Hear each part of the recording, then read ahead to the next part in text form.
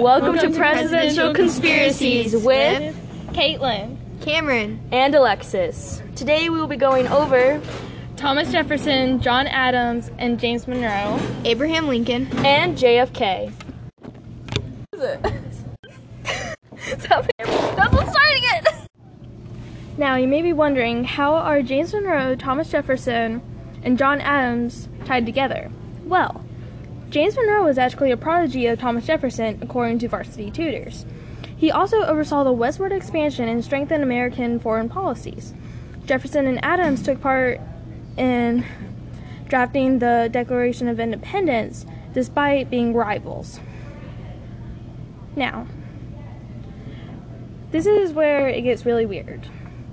James Monroe, Thomas Jefferson, and John Adams all died on the same day, July 4th, which was, the year was 1826, and it was on the 50th anniversary of the signing of the Declaration of Independence.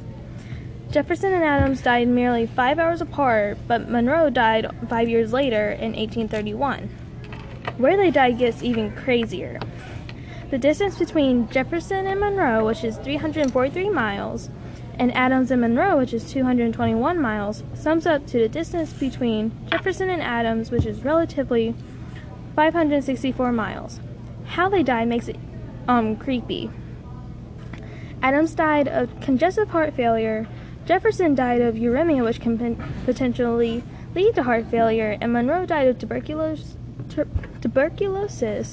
which can affect the tissue around the heart. Even though Jefferson was 7 years younger than Adams, he was in worse health than him. It has been said by the History Channel that Adams had held on to life enough to die on the same day as Jefferson. These three presidents died on the same day, two of which died within hours of each other, and they all died potentially of the same thing, which this event is only a 1 in 365 chance. So what is the relationship between these three presidents? Okay, let's just keep going. Okay, so Thomas Jefferson was a vice president of John Adams, and James Monroe was, again, the prodigy of Thomas Jefferson. How does it affect the view of the founding fathers today? Okay, so it shows that, like, Jefferson and Adams took part in drafting the Declaration of Independence, which gave America its freedom from Britain, which people today are very thankful for.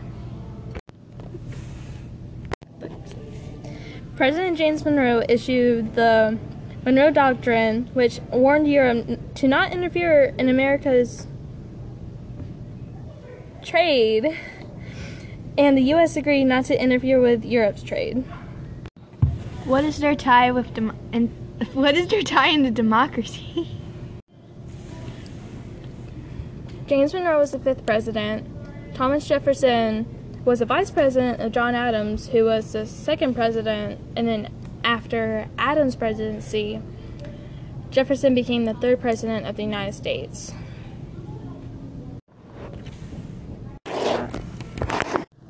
Even though Adams was a Federalist and Jefferson was a Democratic Republican and they were rivals, they were actually really good friends. Because when Jefferson was in France and Adams was somewhere in Europe, Jefferson's wife died, and whenever Adams found out, he talked to Jefferson about it, like was just being there for him, like being the friend that he was. Could this coincidence be beneficial to the creation of America? Quite possibly. But is it a coincidence in itself?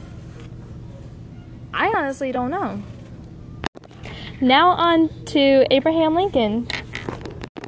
7 years ago, our fathers brought forth from this continent a new nation, received in liberty and dedicated to the proposition that all men are created equal. Abraham Lincoln, the 16th President of the United States, did a lot for his country and is one of the more well-known presidents, but even the good ones aren't excluded from conspiracy theories. Alright, so here's the theory. So his son, Robert Todd Lincoln, was rescued by John Wilkes Booth a few years before his father's assassination. What if his son had something to do with his assassination? I mean, he has been, in his lifetime, in the proximity of 2 other presidential assassinations. Yeah.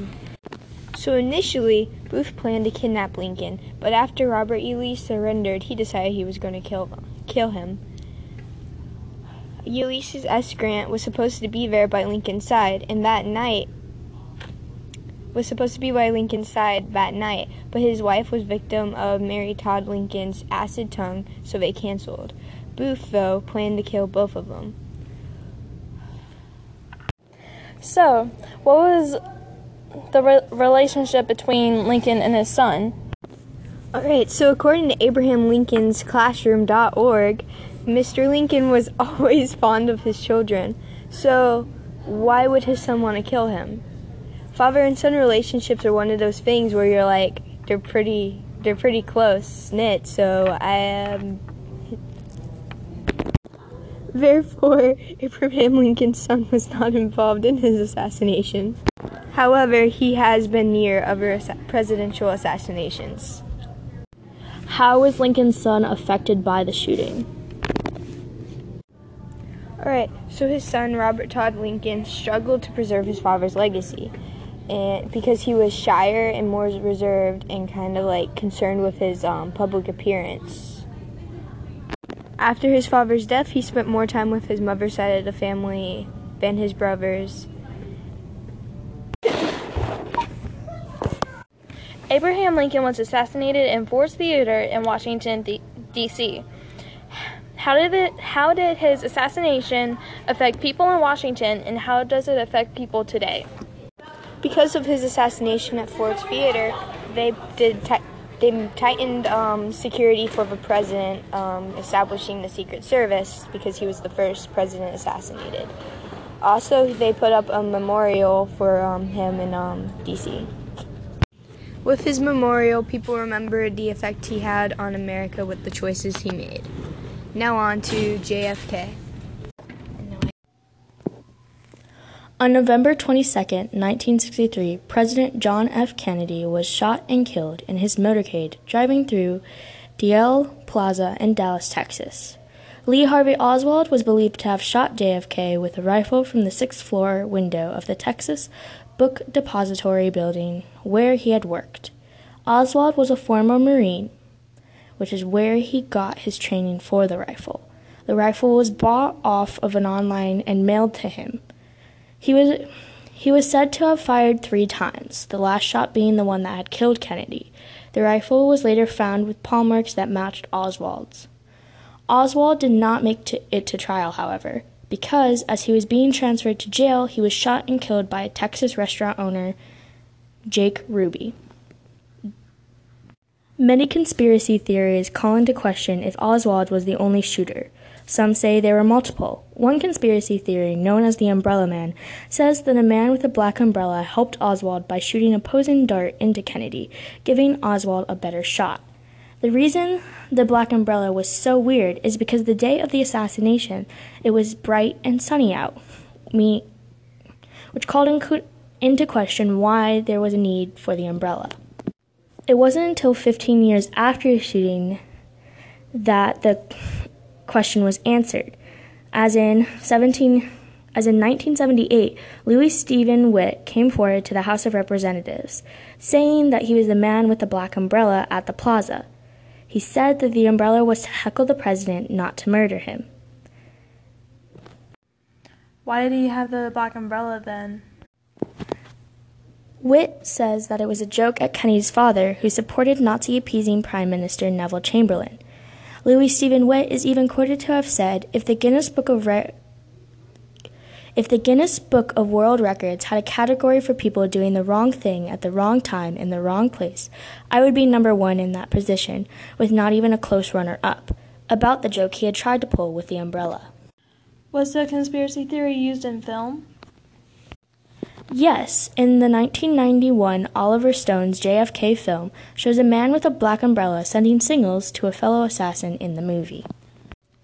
In a 2013 poll, 62% of Americans believe that there was a broader plot to the assassination of JFK.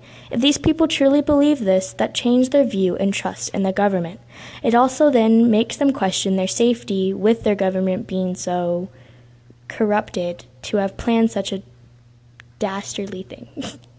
This is the effect that conspiracies can have on the view of people and the effect it can have on a democracy, as our democracy is run by our people.